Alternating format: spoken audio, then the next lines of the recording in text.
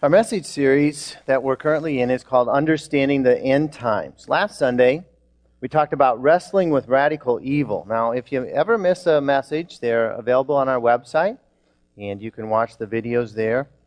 And in that message, we saw from God's Word that evil and righteousness are both going to grow during this period of time called the last days. And ultimately, history as we know it is going to end when Jesus Christ returns in the climactic day of the Lord. And that's going to bring salvation to believers, and it's going to bring judgment on unbelievers. Now today we're going to talk about the timing of God. We're going to look a little more closely at the timing of the day of the Lord. Now, biblically, the day of the Lord can refer to several different events. First of all, it can refer to a present judgment on peoples or nations.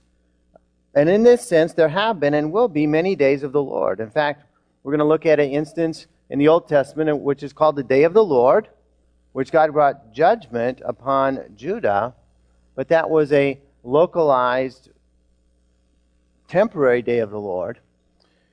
And so that has been used many times, that phrase, the day of the Lord. But there is a way that the day of the Lord refers to God's final judgment, which cannot be repeated, which is going to come when Jesus comes back again.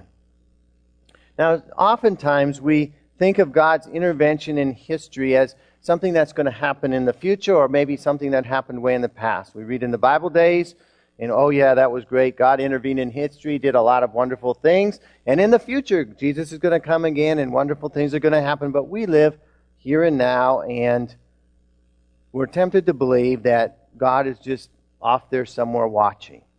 He's not really active. He's not really doing anything. But really, nothing could be further from the truth. And so today we want to get a better understanding of the timing of the day of the Lord, or the days of the Lord, because God is actively involved in history right now. God is not up there in heaven twiddling his thumbs and just watching. He's actively involved in the affairs of the world. God's judgment, or God's judgments, are being carried out on peoples and nations in one sense right now. How do we know that? Because God's Word shows us what He does in history. And God's Word is there as a record not only of what He did in the past, but of who God is and what He does all throughout history. And so the things that God did in the past, He is continuing to do in the present right now. And so God is intervening in history today in our world with His judgments. How should we respond? And so that's the question we're going to look at this morning. Our passage today is taken from the book of Joel in the Old Testament. Joel was a prophet. In the Old Testament, he was a prophet to the nation of Judah. Joel is an easy book to read. It's only 3 chapters long. It's a very short book, but a very profound book. In the first chapter, we learn that an enormous locust invasion. Anybody know what locusts are? Grasshoppers. Grasshoppers eat things. Locusts eat things. And this enormous locust invasion had devastated the land of Judah. Locusts had come in and covered the land. They'd eaten every green plant. The fields were barren. And what happens in an agricultural society when the locusts eat everything? It's doom and gloom. The animals have nothing to eat. The animals start dying. People have nothing to eat. And it's a very, very serious situation.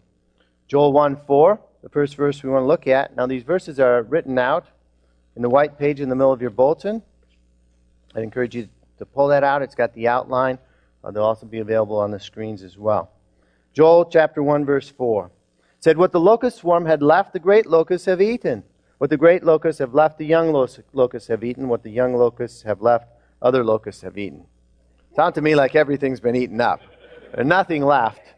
All kinds of locusts chowing down. And so the prophet Joel spoke of this invasion of locusts as the day of the Lord. He even spoke of the locusts as being part of God's army. And so this locust invasion in Joel's day was God's judgment on His people in Judah for their sin, for wandering away from God. And so Joel summarizes his description of the locust invasion in Joel 2, verse 11. It says, "The Lord thunders at the head of his army. His forces are beyond number, and mighty are those who obey his command. The day of the Lord is great, it is dreadful. Who can endure it?" And so this was a day of judgment. And the people of Judah did not know if their nation could continue, or they were all going to starve if this continued and nothing could grow. So how did the people of Judah respond? We're going to find out in a minute. And we're going to also ask the question, are we under God's judgment today? And how should we respond? When God brings judgment, we need to respond correctly to his judgment. And when bad things happen to people today, we need to be able to discern their origin. Bad things can happen for a number of reasons. And how we respond correctly has to do with the origin of the bad things that happen. One possibility is that we may be doing everything right. We may be living righteously, and we're being persecuted for our faith. And bad things could happen. We see that, well, really, Jesus was crucified on the cross. Did he do anything wrong? No, he was perfect. He was basically being persecuted for being the righteous Son of God. We see that through the book of Acts and other places in the Bible. So the fact that bad things happen to you doesn't necessarily mean that God is judging you. It could be doing everything right, and you're being persecuted. That's one possibility. A second possibility is simply that we live in a fallen world. Okay, you go out today and you're driving down the street and you hear a bang and your tire is flat. I'm being persecuted. Well, probably not. Unless somebody shot your tire out. I don't know. Or you might think, I'm under God's judgment. He's making my tires blow. Well, most likely, we just live in a fallen world. This is not a perfect world. We're not living in heaven. Tires get old. There are nails on the road. Things happen. And as Christians, we're not exempt from living in a fallen world. Why me, oh God? God will help you get a new tire. Okay? He will. And you give thanks to him for the new tire. So some things, bad things happen just because we live in a fallen world. We don't live in heaven yet. A third possibility is that we're under God's judgment, that God is judging us for some sin that we're living in. Some sin that we have not yet repented of. Some sin that is controlling our lives. And we need God's help to discern when bad things happen to us, what is their origin? I've given you three main possibilities. If you discern that bad things are happening because of God's judgment, and God is pretty good at telling us when we're in sin. Anybody ever felt that thing called guilt? We kind of know when we've done something wrong. And we pretty much know if we're continuing to do something wrong and holding God off at a distance. And if bad things are happening to us because of God's judgment, the way to respond correctly is to return to the Lord. You've drifted away from God. You've got into sin. You need to return to the Lord. And this is what the Lord, through the prophet Joel, told the people of Judah in verse 12.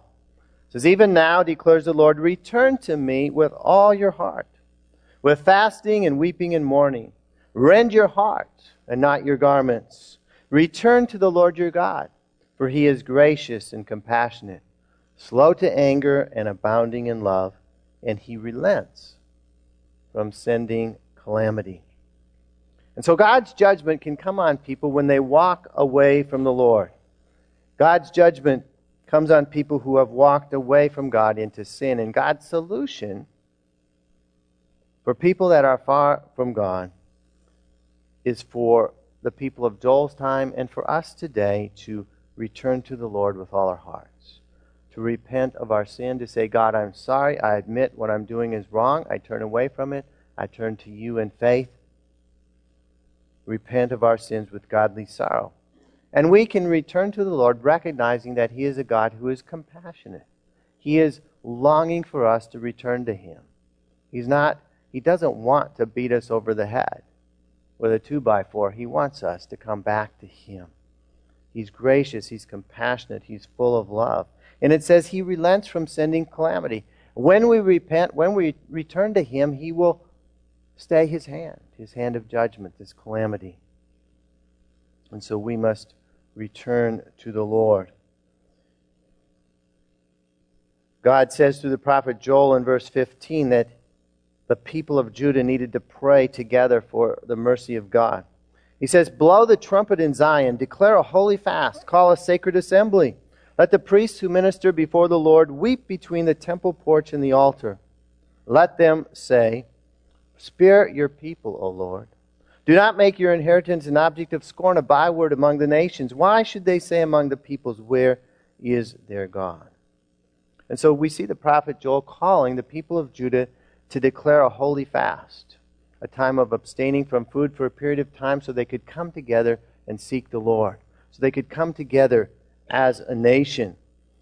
In other words, the judgment was against the whole nation, and the returning to the Lord needed to be corporately, as a people coming together.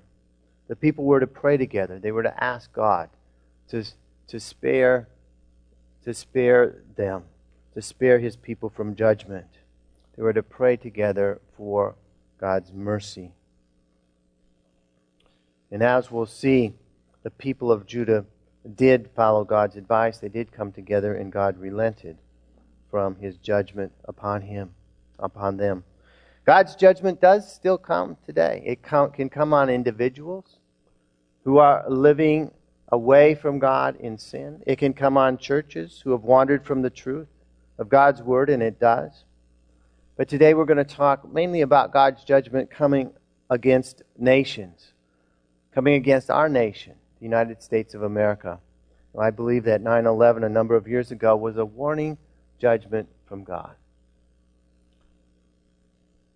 And when I look at our nation in the years since then, I do not believe that we've returned to the Lord with a whole heart, as Joel here asked that the people return to God. It did not cause our nation to return to God. As a nation, since then we've elected unrighteous leaders. We've continued to abort babies. We've wallowed in sins, increasing sins of gambling, pornography, homosexuality. And so the judgment of God is sure. It is coming. It is already coming upon our nation. It will increase. And so how should we respond when we live in such a nation? We, as the people of God, need to return to the Lord ourselves, making sure that we repent of our individual sins, as well as the sins of our nation. And we see in the Old Testament the prophets of God repenting for the sins of the nation of Israel, even when they had not personally been involved in those sins. And so we need to identify with our nation and the sins that that have gone down, and repent of them. And even though we may not have contributed to some of the decadent sins of our society, we need to look at ourselves and see if we have committed sins of omission. The things we should have done but didn't do. The people we should have led to the Lord, but we did not.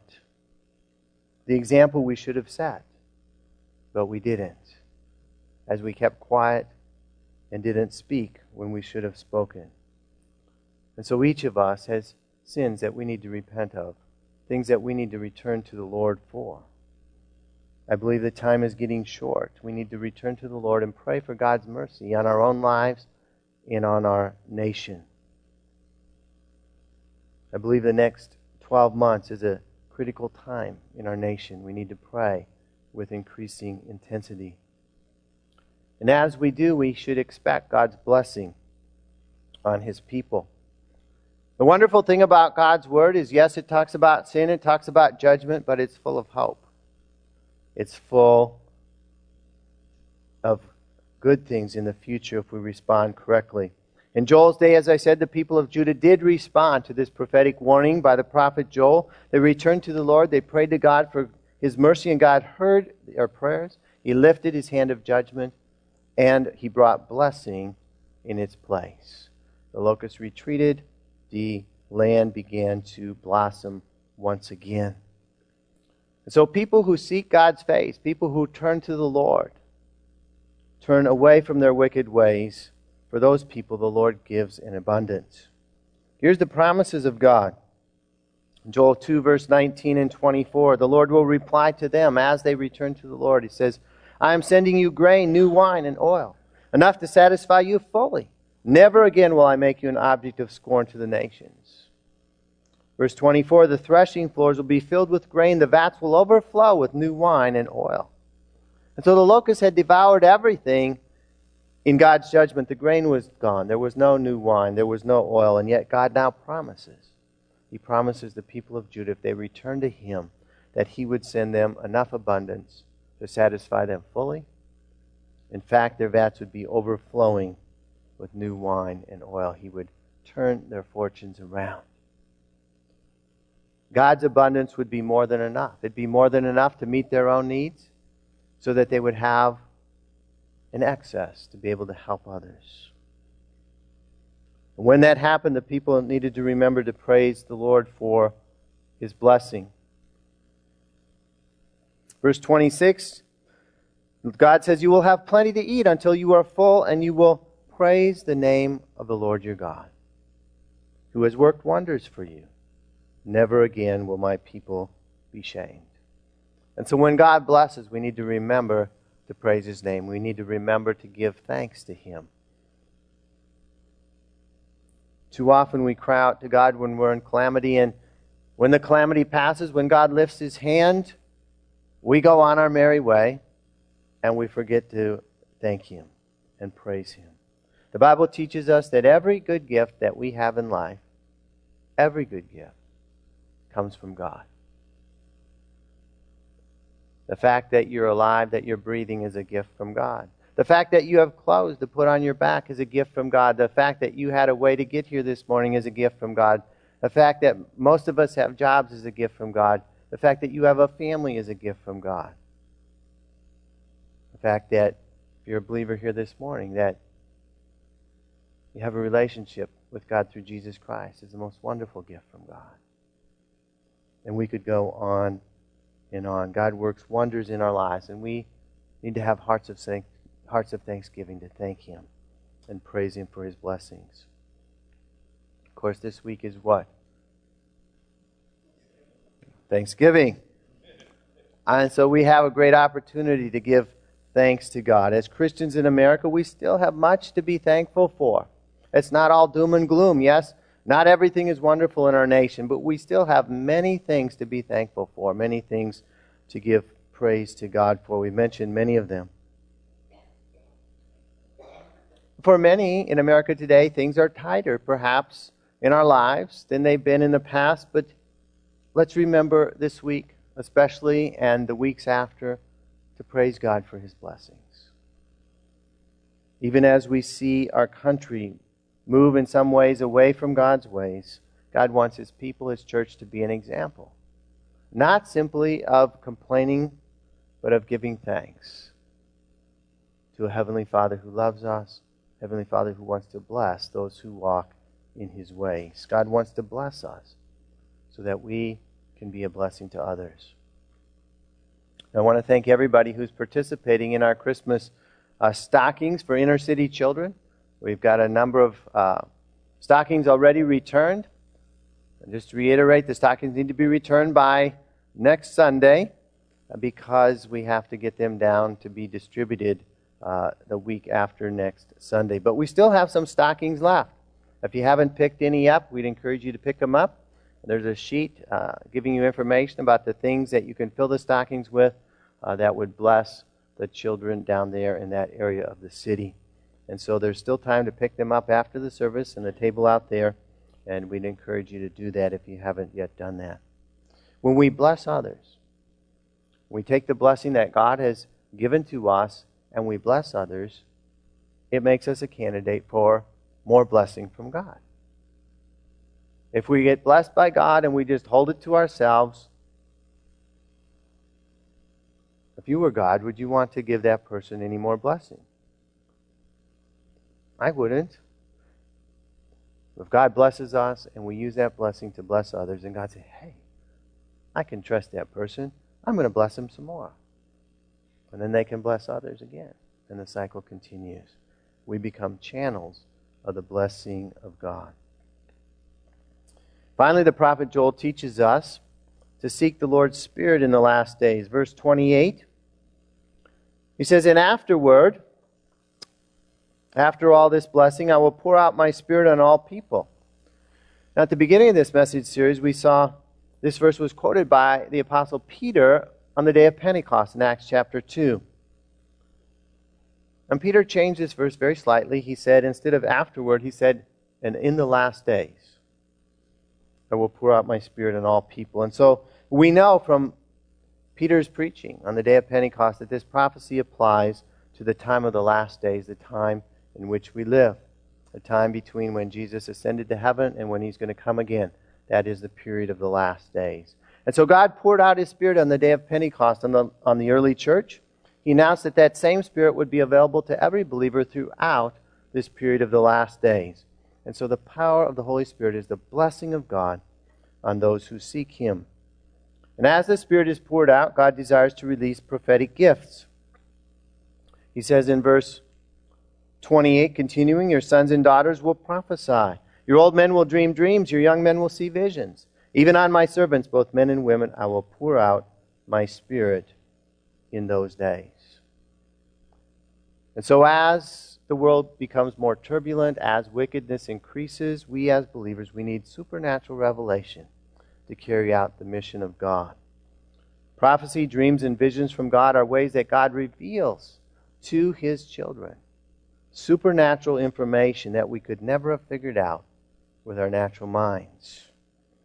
God wants to guide you in wonderful ways as we serve Him in the last days. The Bible tells us in 1 Corinthians 14, verse 1, that we are to seek the gifts of the Spirit. Too many people cop out and say, well, if God wants me to have it, He'll give it to me.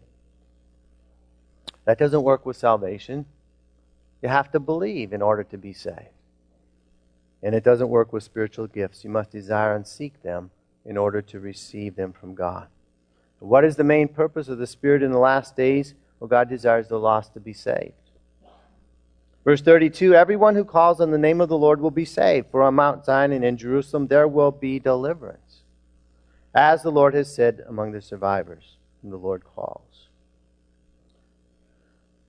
So why does God send judgment on peoples? Why does He send judgments on nations? Why did He send judgment on Judah in Joel's day?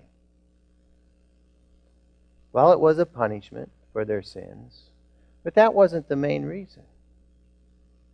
The primary reason for judgment is so that people wake up and repent. People wake up and turn to God. You'll say, something bad is happening to me. Maybe I should change the way I'm living. That's why judgment comes. And so as God's judgments increase, as I believe they will in these last days, it will give us more and more opportunity to be witnesses for Jesus and to see people saved, because people are going to being brought to the point of what's going on. I need God. I need to return to God. And so God wants His church to be a place of deliverance. Deliverance from sin. Deliverance from God's judgment. Deliverance from sickness. Deliverance from bondage of all kinds. A safe haven from the problems and judgments and sin in the world. And through the Holy Spirit, we will see increasingly great things happen in our time as we are ready and alert for the final day of the Lord. Verse 30 and 31, also quoted in Acts 2, God says, "I will show wonders in the heavens and on the earth, blood and fire and billows of smoke. The sun will be turned to darkness, the moon to blood, before the coming of the great and dreadful day of the Lord." And so even though there have been and will be many smaller days of the Lord in which God's judgment falls, there's going to be a final, great and terrible day of the Lord. That will be the time when Jesus returns. We talked about it last Sunday. We don't know when that day is going to come. It could come at any time. The Bible tells us, it warns us, it's imminent. And Jesus repeatedly told His disciples, and through His word He tells us today, because we as believers are disciples of Jesus Christ, Be alert. Be ready. You don't want to be caught sleeping when Jesus returns. Are we alert? Are we ready? We can be as we do the things that God has spoken to us today through the prophet Joel. Is the church in America ready for the last days harvest that the prophet Joel is speaking about here? And I would say the answer is no, the church isn't ready. The church in America, I would describe as being a mile wide and an inch deep. Real repentance and returning to the Lord is rare. Weeping for the state of our country and for lost people is not common. Oftentimes we try to build the kingdom of God through natural means rather than supernatural means. God only builds His kingdom through the divine methods of the Spirit and His power. As I said before, I believe we're at a critical time as a nation. We're at a critical time in the metro area of St. Louis, right here in Thanksgiving 2014. Ask God to give you more of a desire for Him in your life. Too many so-called Christians just want to get to heaven. That's all I want. Just give me a ticket to heaven and let me live the way I want here on this earth. You can't have Jesus as your Savior without having Him as your Lord. The two go hand in hand. In other words, you can't have your sins forgiven, get a free ticket to heaven, without following Jesus as your Lord and as your King. That's what He calls people to do, to follow Him, not to follow their own way in life. Somebody once said, if Jesus is not Lord of all, then He's not Lord at all. And so we need to follow Jesus as our Lord and Savior, being alert and ready for the day of the Lord.